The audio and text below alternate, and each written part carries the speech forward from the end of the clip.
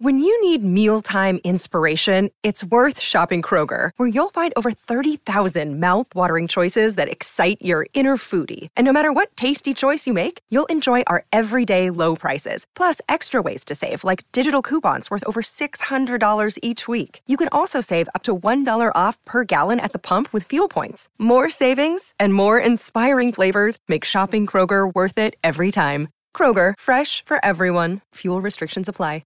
Another day is here, and you're ready for it. What to wear? Check. Breakfast, lunch, and dinner? Check. Planning for what's next and how to save for it? That's where Bank of America can help. For your financial to-dos, Bank of America has experts ready to help get you closer to your goals. Get started at one of our local financial centers or 24/7 in our mobile banking app. Find a location near you at bankofamerica.com/talktous. What would you like the power to do? Mobile banking requires downloading the app and is only available for select devices. Message and data rates may apply. Bank of America N.A., member FDIC. Phil Mackey. If you need him, it's trouble. Why is it trouble? So 2 is because he's young and he's going to struggle at times. Judd Zulgad. I changed my thought from a half hour ago. You are a bad person. Mackey and Judd on 1500 ESPN. There's a deep drive to left. Wow. And Escobar tees off and hits one into the second deck. A big 2-run home run by Escobar. And the Twins have busted it open 7-1. Mighty Mouse. It's your time, buddy. Fly. You know, it's kind of how you draw it up. You try to stay close, and then you add on when you get a lead, and everyone else does their job coming out of the bullpen. So it was a good win. We're playing better. I think execution in all phases has been improving, especially over the last handful of days. We know the Cardinals and their tradition and what they can do. Maybe we caught them at the right time. Who knows? But we'll see them again next week. What do you make of this? I was on Twitter last night. Dave saw some of these too. Reavers was, I'm going to find his Twitter account here. Reavers was in full form on Twitter. Oh, we were a few in last night? But I don't know if he was a few in. I don't even really disagree with some of the stuff he was tweeting about Miguel Sano. Mm-hmm. Reavers is very anti-Sano. Okay. And let me find these. He was interacting with somebody named Tom at one point. He said, it's not a coincidence the Twins started to play better baseball when Miguel Sano was no longer in the field. Yes, the starting pitching's been better the last 6 games, but you also need guys who can make plays and catch the ball, to which a guy named Tom responds, they went 2-3 without him before they played the Sox. They give up 23. Tom is arguing the point. And I love when condescending Reavers gets on Twitter and implements the name of the person who tweets at him as kind of like a shameful way, as if like when I would say, like a kid. Okay, Judd, right? Uh-huh. Reavers goes, so the run they went on to close the season last year and make the wild card must have been a coincidence in your mind, Tom. Oh, you threw it in at the end. But I saw even worse. I saw his tweet. Like, you know what? I'm gonna fact check that. How are the Twins without Miguel Sano in the lineup? And according to my Burt Blyleven California math, if you go back to the middle of last year and include the games he missed last year and the games he's missed so far this year, the Twins are 34-23 without Miguel Sano. That is a 97-win pace if you extrapolate for a full season. Now, does that mean that like they're better without Miguel Sano? I still think even with his flaws, his bat in the lineup and that power. So Tom was wrong. Partially wrong.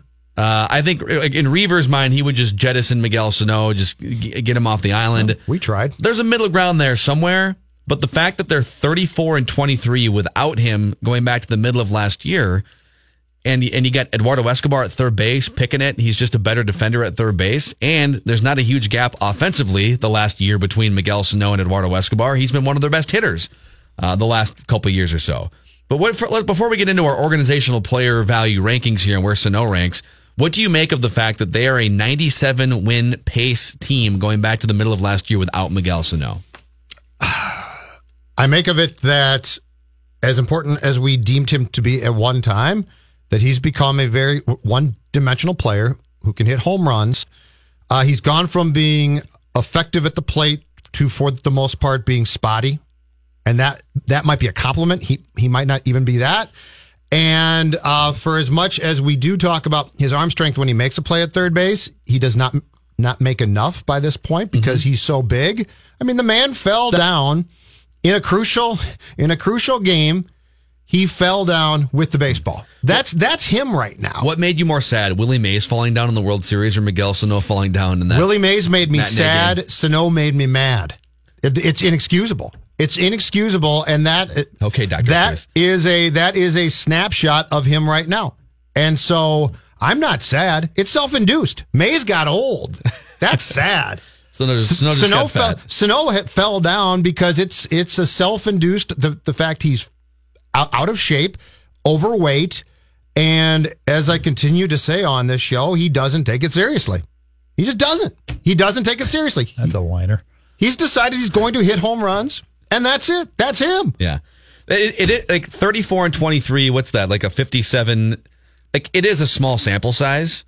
I don't think it's something that you would never look at that and say, oh my gosh, like this is an epiphany. Miguel Sano should just not play for the Twins.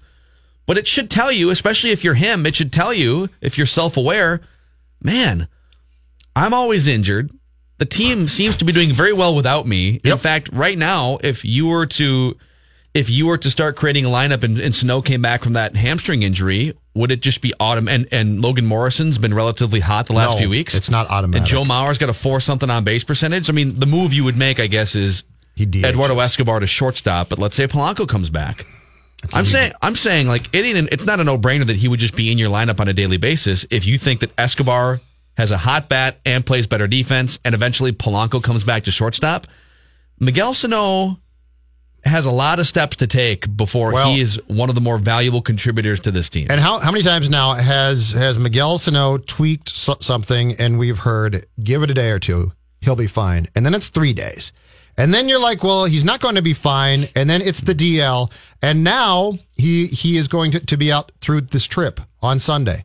And I can almost guarantee you it's going to go into the homestand that comes up when they get back from this road trip. And this is the Sano story. Because after he got hurt, the whole thing was give it a day or two, he'll be fine. Mm-hmm. He's not fine. He's not fine. He's not fine in any way, shape, or form. It's also worth noting, too, one of the main reasons why this team made such a jump in the standings last year was defense. Defense.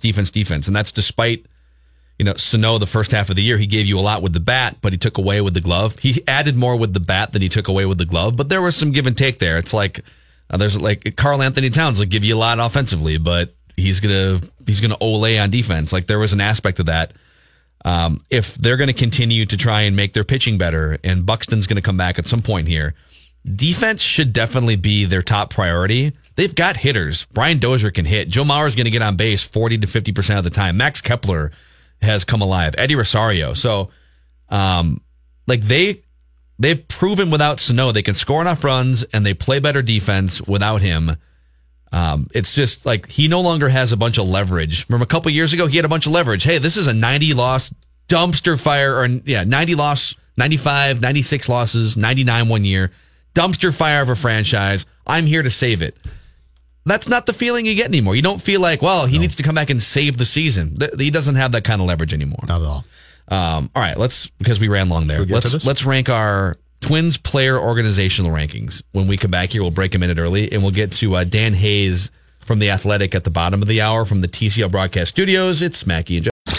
Mackey and Judd are back. Man, that sounds good. On 1500 ESPN.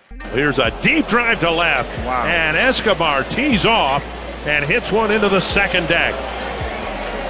A big 2-run home run by Escobar. And the Twins have busted it open 7-1. We're playing better. I think execution in all phases has been improving, especially over the last handful of days. We know the Cardinals and their tradition and what they can do. Maybe we caught them at the right time. Who knows? But we'll see them again next week. It's not exactly the old AT40. The countdown. Let's fire this up.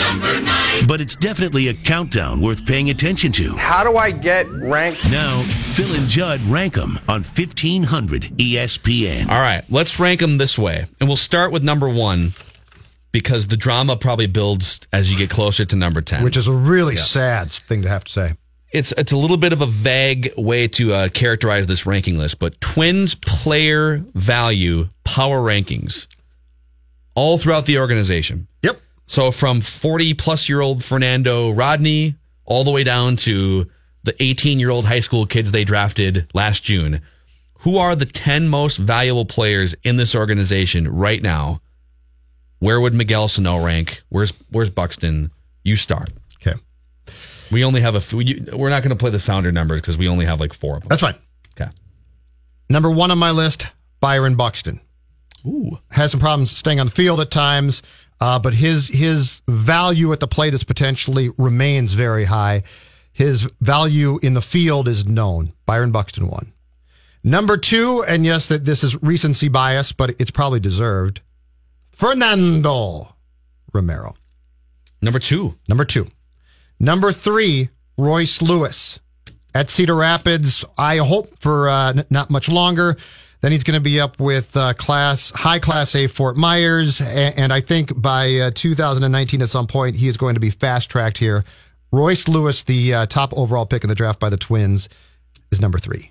Number 4, Max Kepler. Max Kepler is turning himself into if not a star, a very, very good player. Mm-hmm. Number 5, he's inconsistent, but when he's good, he's very good. Eddie Rosario. Number 6, Brian Dozier.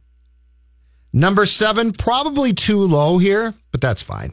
Jose Barrios. Real quick, like the fact, so it's a 7 right now, right? Yes, Jose Barrios is 7. And just to preserve some drama here, because you haven't listed Sano yet, and the fact that you've gone 7. Yep. Imagine like this conversation 2 years ago.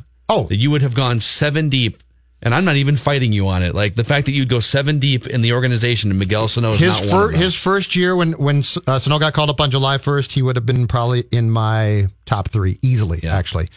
Number 7, Jose Barrios. Number 8, Nick Gordon. He's at Double-A Chattanooga right now, hitting .325, 2 home runs, 15 RBIs. Nick Gordon is 8th on my list. Number 9 could be higher, and he'll be up here soon. Steven Gonsalves. He is 2-0 with a 0.63 ERA and 2 starts at AAA Rochester, and that came after he was promoted from AA Chattanooga after going 3-0 with a 1.77 ERA. Steven Gonsalves, 9. This was not easy. Number 10 was not simple for me. I've written down... Is it Miguel Sano? Miguel Sano in your 10? I've written down 3 names. I've crossed them all off and put 1 back on. Number 10 on my list. Let's do the runners up. Okay. Who's number 12? Eddie Escobar. He almost made it. I crossed him off. Yeah. So then it came down to 2 players. Miguel Sano was one of those players. Ultimately, he lost out. Wow. Jake Odorizzi. Wow. Okay. A starting pitcher who has good stuff, who I like a lot. So it was not a simple decision to leave Sano off. But when you consider the fact that he can't stay on the field, that, as you said, the Twins' record without him is actually pretty decent. It's very respectable. Yeah. Miguel Sano lost out to Jake Odorizzi. Wow. All right, let me go through mine, then we can discuss here. We actually we differ at the top a little bit. My number 1 most valuable player in the Twins organization right now is Royce Lewis. And I say that in part because he hasn't 2 reasons. Well, 3 actually. He's awesome. That's 1. The guy is hitting, and he's at Cedar Rapids, so he's still pretty far away from the big leagues, but the way that he's been performing, he's hitting like 370 or 380 right now at Cedar Rapids. He'll be in Fort Myers probably within a month. And then if he starts to really hit Fort Myers pitching, now we're talking about maybe a 2019 call-up at some point. So he's awesome. Number 2, he hasn't damaged his value by performing poorly in the major leagues. There's just a certain mystique about top prospects who are crushing in the minors before they fail in the major leagues, even in their first stint. It just like it makes you think twice a little bit when a guy comes up and struggles and you're like, oh, maybe he's not as good. But really, that's just a natural progression for non-Bryce Harper type players that they need to struggle a little bit. And then number 3, the number 1 overall pick position player hasn't really busted in 30 years. Like Delman Young is the closest bust number 1 overall position player in the last 20 years. And even he had like 2 or 3 really good years. He had MVP votes 1 year. So and Delman Young had major maturity issues and he had off the field things. He couldn't control his weight. Those aren't going to be problems for Royce Lewis, and he plays shortstop. So for those 3 reasons, I think Royce Lewis is the most valuable commodity or player in the Twins organization. Number 2, Jose Barrios. he's a pitcher, so position value. He's shown an ability to, at his best, be maybe one of the top 15 starting pitchers in baseball.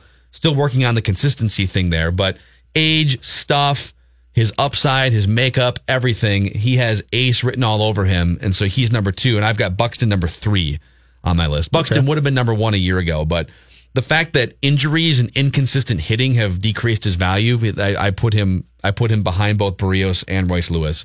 Number 4, Eddie Rosario.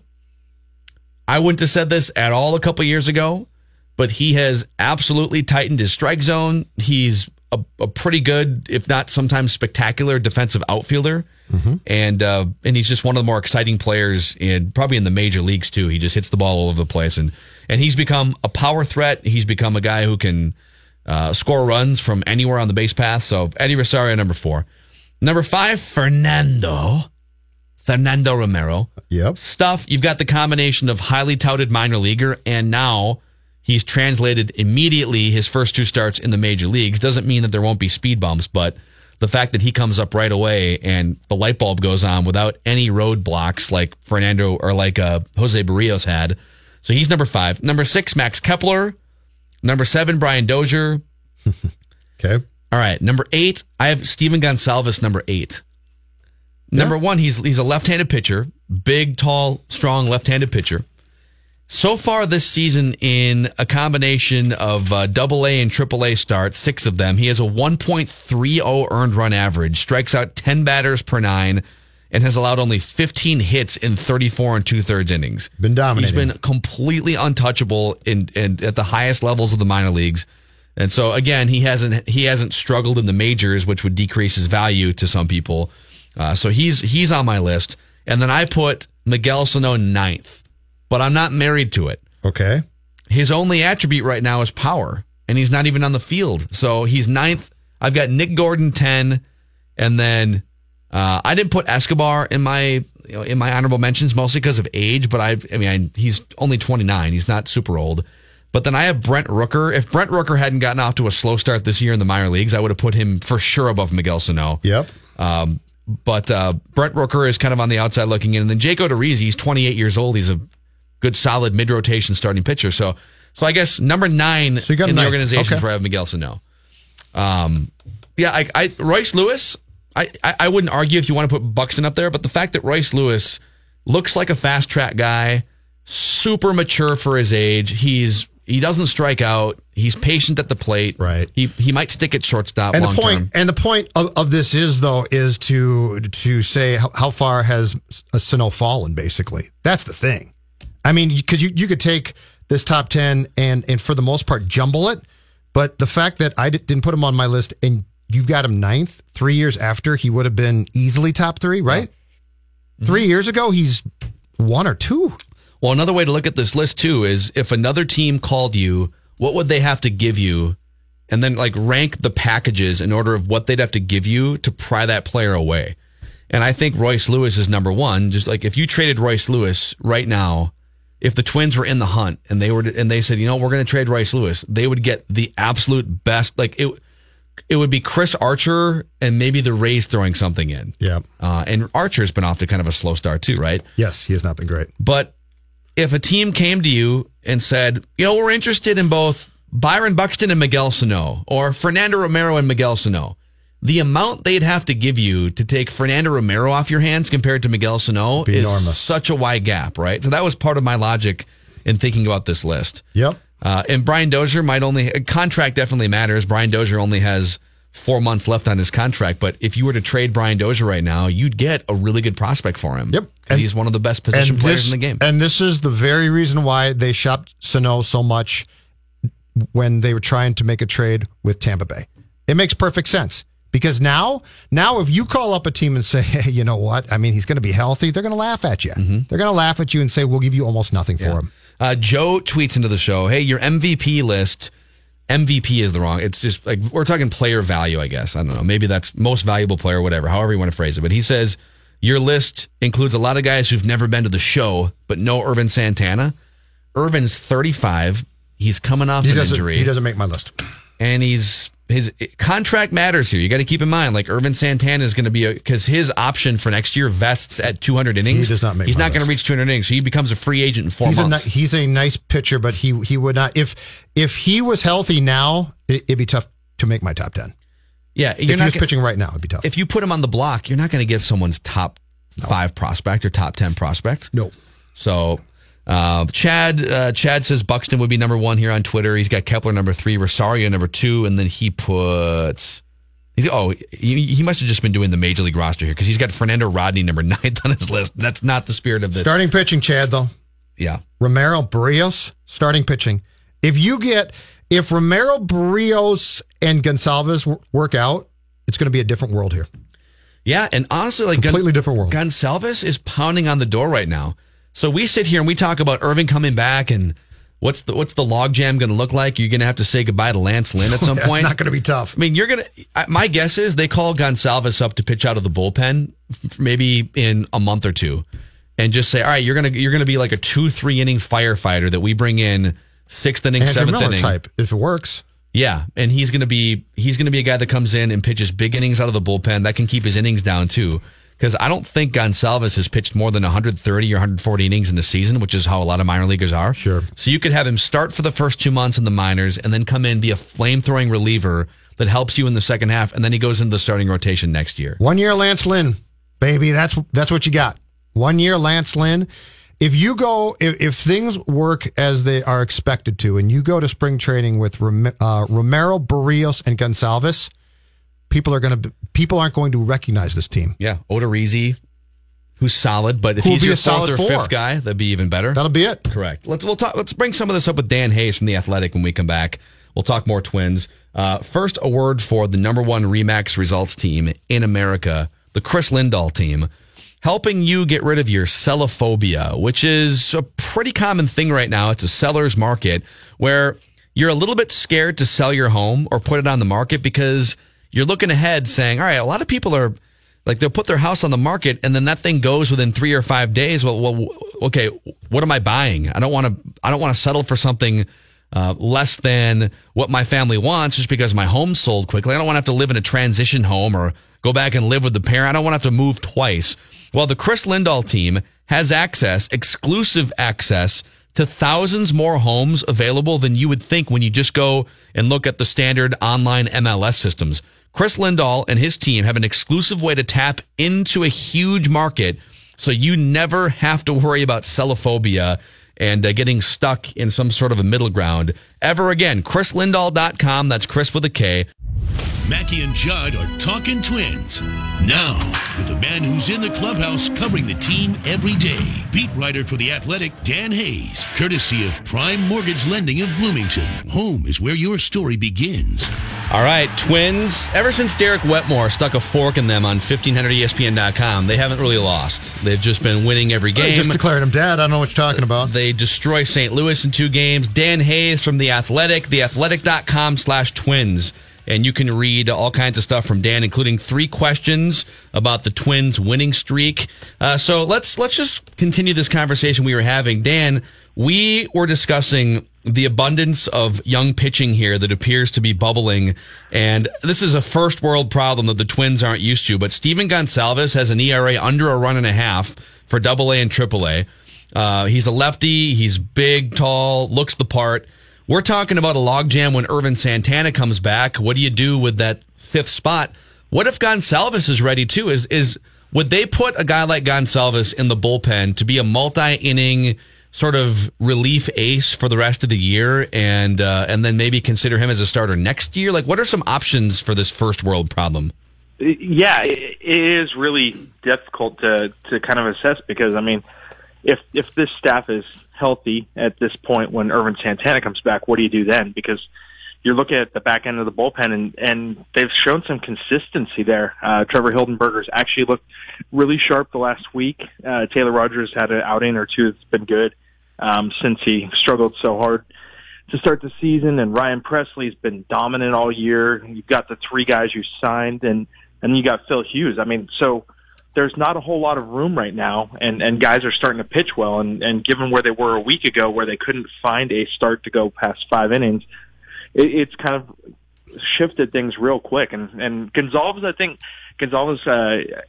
you probably have to let him just keep riding it out. I think he's a guy that can benefit. There was a lot of talk about how he needed to learn the how to work fastball command, how to make sure that he's pinpoint, because he doesn't have the overwhelming stuff that, say a Fernando Romero has, but he can be a very effective guy. You mentioned the height.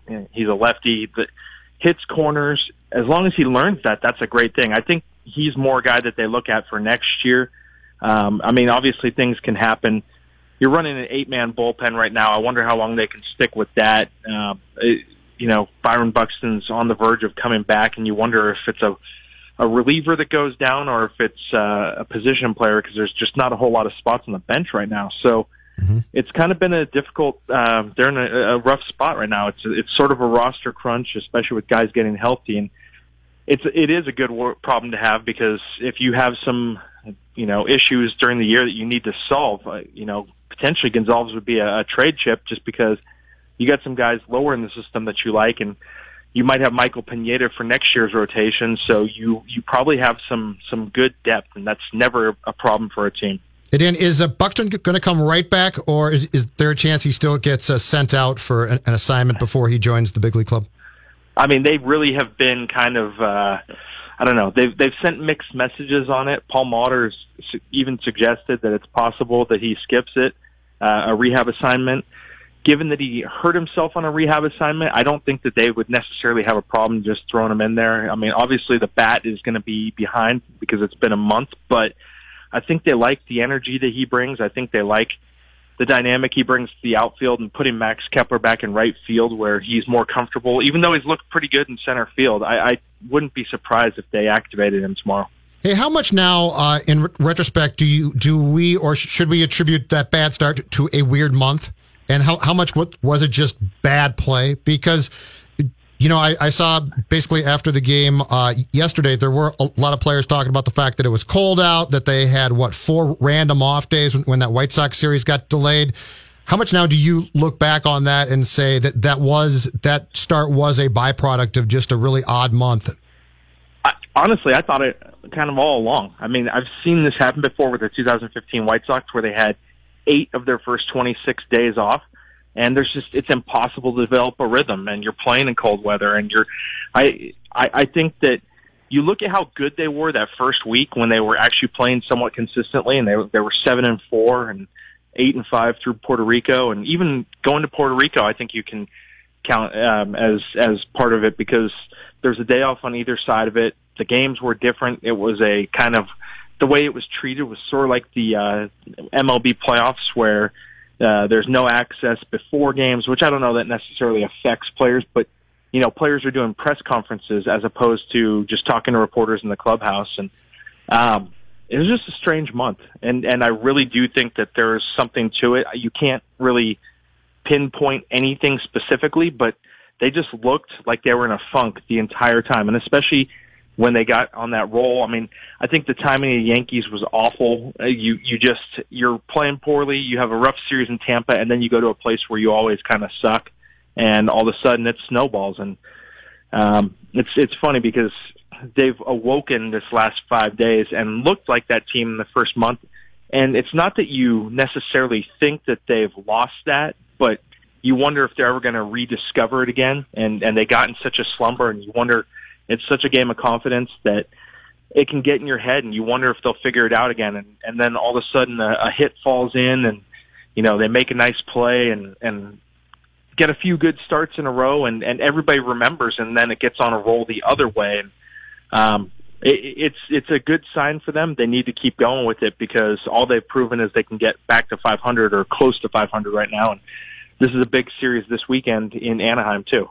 You can thank the Indians for there's no 500 team in the division right now. You can thank the Indians for leaving the door open. And if the Indians had gotten off to the same start that some of the other division leaders had gotten off to, this little mini surge would still feel like a canyon between them and playoff contention. But here they sit, and I hate scoreboard watching in May, but it probably feels good if you're in that clubhouse and you just weathered this disastrous 10-17 start, and now you're like a game out of first place. Mentally, that matters. Absolutely. They're ahead of them in the loss column, which is crazy to think, given that the Twins lost 12 of 14. The Indians have had a tough time bullpen-wise dealing with the loss of Andrew Miller, which you knew that Andrew Miller was a kingpin kind of in that bullpen for them, but I don't know that you expected. It's been such a great bullpen the last couple of years. You didn't know that maybe this would kind of fall apart the way it has, and the Indians have just struggled. I mean, the offense isn't quite as good as it has been in the past, and the whole division obviously is pretty awful. But yeah, absolutely. When you look at the fact that you're where you are, having suffered through that, that's confidence building. And when you look at the fact that Sano has been gone for 10 or 11 games, and we're at the point where Byron Buxton hasn't played since April 12th, Irvin Santana is still not back, isn't going to be back till June.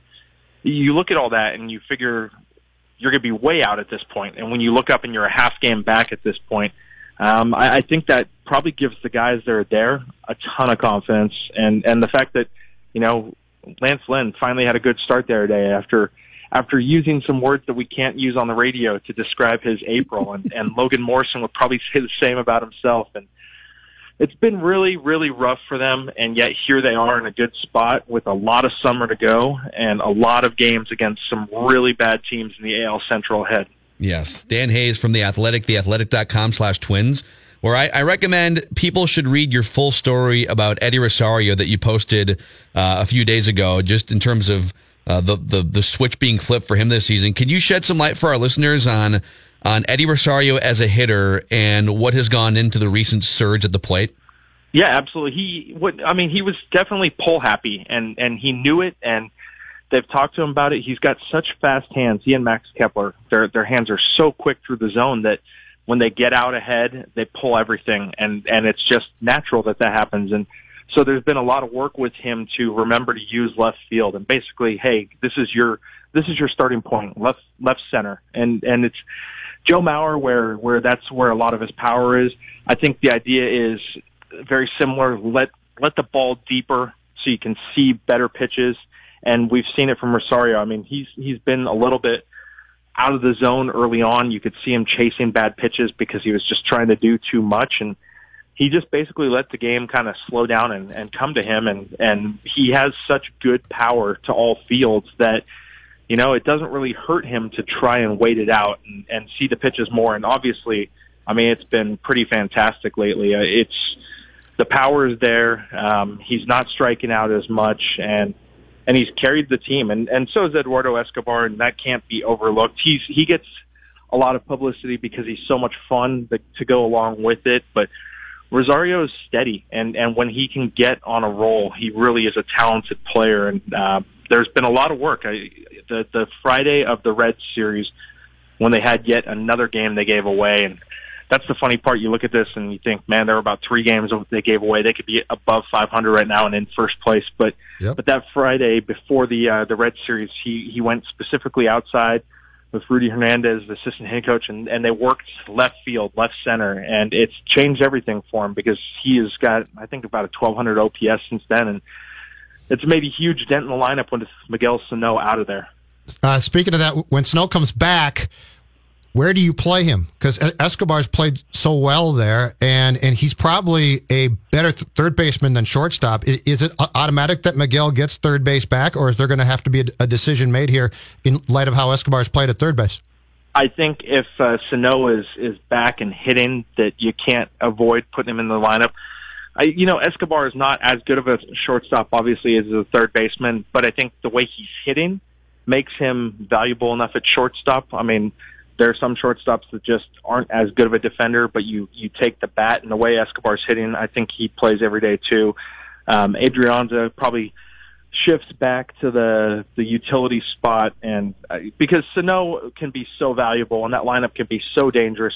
If he is going, and Logan Morrison has shown some signs recently, if they can add those guys into what also is already there, it can be a very formidable lineup, and it could be at full strength for the first time all season.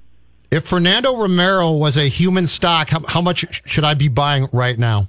Man, I mean, I think that there's still going to be walks to come. I just think that people will figure out that sometimes he runs into command issues, and that's going to happen, but there's a lot of positives. And really, he's trusting his stuff and blowing guys away. and it's really impressive. And the thing that I think is the biggest takeaway is the way that the other guys on the team have responded to it. There was just a buzz after his start against Toronto in the clubhouse. Everybody was excited. I mean, the move itself alone was the front office saying, hey, look, we know this is a problem. Here's the best guy we have. We're bringing him up right now. And it kind of shook things up to take Phil Hughes out of the rotation and put him in the bullpen. I think it instilled a lot of confidence in the team, and really Romero's a confident guy, and the combination of the two things has led to two fantastic starts. I do think there are some walks, though, that potentially could happen, but at the same time, he's a really talented kid. So I'd say it's a good thing to purchase some stock in him right now. Just don't overpay for it. Don't go like with the I'm pretty excited, Dan. Route. Hold off on the big buys, but feel confident about the smaller stuff. The other one, like, if you're going to buy stock, I don't think you want to buy stock at the point of like this guy's emergence into the big leagues, 2 scoreless starts. I would buy Fernando Rodney stock. Like, that's a guy who gave up 15 runs in April last year and then didn't give up a run for 2 months, and it looks like he might be getting better now. Maybe he just needs... It's possible that when you sign him, you just have to deal with April ramifications and then weather the storm from May going forward. You'll be fine. It's hard to kind of... When the whole world, or the social media world, is yelling that Fernando Rodney sucks and get rid of him, it's kind of hard to point out the confidence and have people buy it. You know, but the guy has stayed there the whole time steady, and he just knows he's sort of just this quirky, upbeat guy, and he trusts in himself. And you know, I think that the Twins kind of knew what they were getting themselves into. I talked to Thad Levine about that in March, and he said, look, his agent basically said, hey, he's going to blow a few saves, and as long as you can handle that, he can. And he knows it. I mean, he's been doing it for a long time, and he really actually has thrown the ball extremely well for, it feels like 2 weeks. I mean, even the New York game, you look at it, and he got a little chopper off of Giancarlo Stanton's bat. Didi Gregorius hit it a little bit harder than that, but he still got a ground ball out of him. And then Gary Sanchez hits a 96-mile-per-hour fastball that is 2 inches inside off the plate. He guessed fastball. He did not throw a bad ball really that day. He ran into some horrible luck and a long home run. Yeah. It happens. He knows how to bounce back from that stuff, and I think that has been evident in the way he's pitched since then. And the Twins are, you know, that back of the bullpen seems pretty stable right now. Yeah, it's in there, and then Trevor May's coming back at some point here, so they've pulled themselves out of it, and now the division is there. Dan Hayes, theathletic.com/Twins. Great chat. We'll catch you next week, man. See you, Dan. All right, guys. Thanks. Good stuff. Yeah, he's new. He covered the White Sox for CSN Bay Area for a few years. If you're new to our show and new to Dan, highly recommend following him on Twitter. And it's Dan Hayes MLB on Twitter and following his work on The Athletic. I'm buying a lot of stock right now. See, like, you're probably unwise, but I'm buying a lot of Fernando Romero stock. I'm very excited about this. You should have bought Fernando Romero stock before he got called I might up. have to then. Now I'm just buying more. It's like his buying stock the entire has spiked. Romero company. I'm taking over. You bought Enron right at the peak, right? I'm taking over the entire Fernando Romero company. That's right. Dave's got questions in about 15 minutes. If you missed, we had a great Wolves discussion with John Krasinski in the 9 o'clock hour. So if you missed that, we're gonna replay probably the majority of that in the noon hour too. Mackey and Judd from the TCL broadcast studios. Phil Mackey, Judd Zulgad. And those are some boobs, by the way. Mackey and Judd on 1500 ESPN. Minnesota United back in action tonight. LA is the place. LAFC is the opponent. 8:30. That's when you tune in for your pre-match show tonight with Brian Pyatt. It's followed by kickoff at 9 o'clock with Dan Terhar. United versus Los Angeles FC. All the action right here tonight and all season long on 1500 ESPN. Can I say, hat tip to our friend Patrick Royce. I only deserve minor credit for this back in the Royce and Mackey days, but Michael Collins, America's favorite caddy, who's on ESPN every 5 minutes now at these golf tournaments. This funny, quirky guy. He's got the Dilly Dilly shirt on here. Yeah, which I'm sure he's getting paid for. Okay. We had that guy on our show 6 years ago, maybe even before he was at ESPN, as a regular contributor just talking golf because he was hilarious. He had a funny Twitter account, and he was his former caddy on the PGA Tour. And now he's like, you can't turn on SportsCenter with a golf tournament. I think he's interviewing Tiger Woods right now. He's on constantly, too. He's interviewing Tiger Woods right now. Oh, that's hilarious.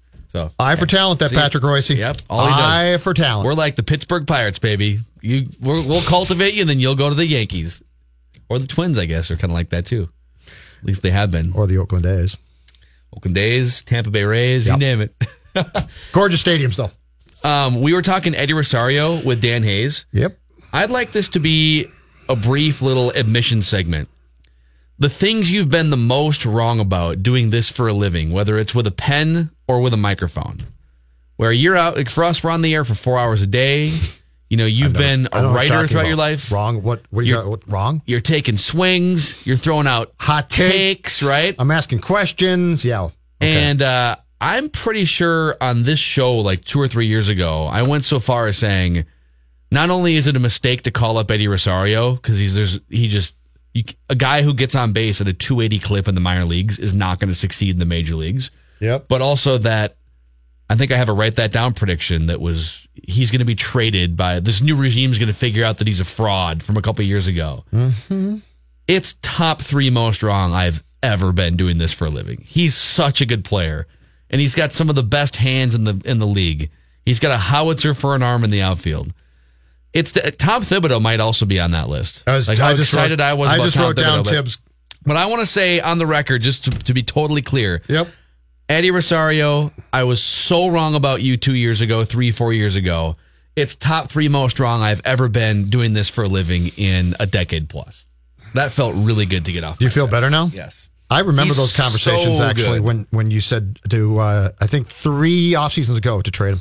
He's also like he's got this sort of unquantifiable clutchness to him, right? Where nothing bothers him. It's Yankee Stadium. Yeah, he doesn't care. And it's bright lights, and he's like, bleep it. I'm going to hit a bomb right now. He's got that aspect to him that I love. So let's see here. Things that I've been wrong about. Let's start with this show. Here's a bad one. Charlie Coyle. I was a big Charlie Coyle guy. I was sure that he was going to be. I said some East Coast toughness. Yeah, and I sat here on this show and said, quit playing him at center, play him at wing, and if you leave him at wing, he's going to be a power forward. He's going to be an NHL power forward. He's going to score you a ton of goals. Completely wrong. I wrote Tibbs down. In retrospect, and this is not just me, but it's true, the day they signed Parise and Suter, I thought if they don't win a Stanley Cup, they're going to one for sure. If on July 4th, 2012, you had sat here and said, here's what's going to happen. They're going to go to the playoffs a lot. They're going to rarely win games. They're not going to win. They're going to win a couple series, and they're not going to sniff a Stanley Cup final. I would have said, you're crazy. This is an all-in move. This is the type of move that we long for. Yeah. We lust for these moves here. And it hasn't come close. And then one I didn't question, and I probably should have, and I just sort of allowed it to slide back in my Viking beat writer days, Christian Ponder. Wow. I thought Christian Ponder would work. I did too. At first I did too. And there was one idiots. Do you recall though? There was one smart guy who immediately came out and said it's not going to work. It's a terrible pick. Trent Dilfer. Yes. Trent Dilfer. Go back and look up the quotes. He ripped the pick. Yes. And we're all like, well, what are you talking about? He savaged it, and it was not a second guess. It was a immediate guess. Yes. And I was like, oh, come on. It can't be that bad. It was probably worse. I'm taking credit for not knowing it at the time of the pick, so Dilfer gets me there. But I think 2 starts in, I knew it. It was no. You knew that the Christian was a disaster. This Ponder thing is terrible. That quickly? That's good. Yes. I once did a segment. Corey Roofs and I were doing a show when Royce was out, and I remember doing like a 10-minute open. It was the night after I did the Mystic Lake Casino in-person 30-minute Q&A with Christian Ponder. So just kind of getting to know him a little bit and how he was very good. Very, very confident, calm demeanor in that setting, which is totally different than like a football setting. And we did 10 minutes the next day on you're either a get it guy or you're not. And he's just like he's a get it guy. He's an alpha. He's a get it guy. Hey, well, he was. Oh, yeah. In the classroom. Yes. Unfortunately, you put him on a football field and it all fell apart. Another one too, and this write that down prediction is still on the board. I was very bullish on Oswaldo Arcia like 2 or 3 summers ago. Saying if a team gives him at bats, he's going to be a 30 home run hitter. Yes. But you got to give him at bats. Yes. Well, he's getting at bats the last couple of years. In the Pacific Coast League, he hit 24 home runs last year. And I think he's in the Korean baseball organization this year, which he's got 3 out the start of the season. So he's getting it back. I'm going to give you and me a pass on that one under this rule. Ortizophobia.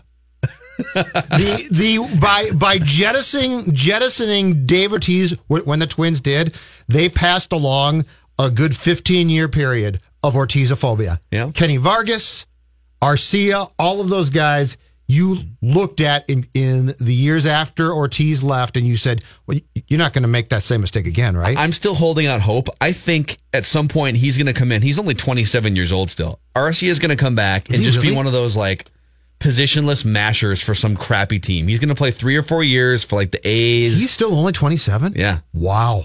Yeah, well, he broke in when he was 21 or 22 with the Twins. Seems like it's been more years than that.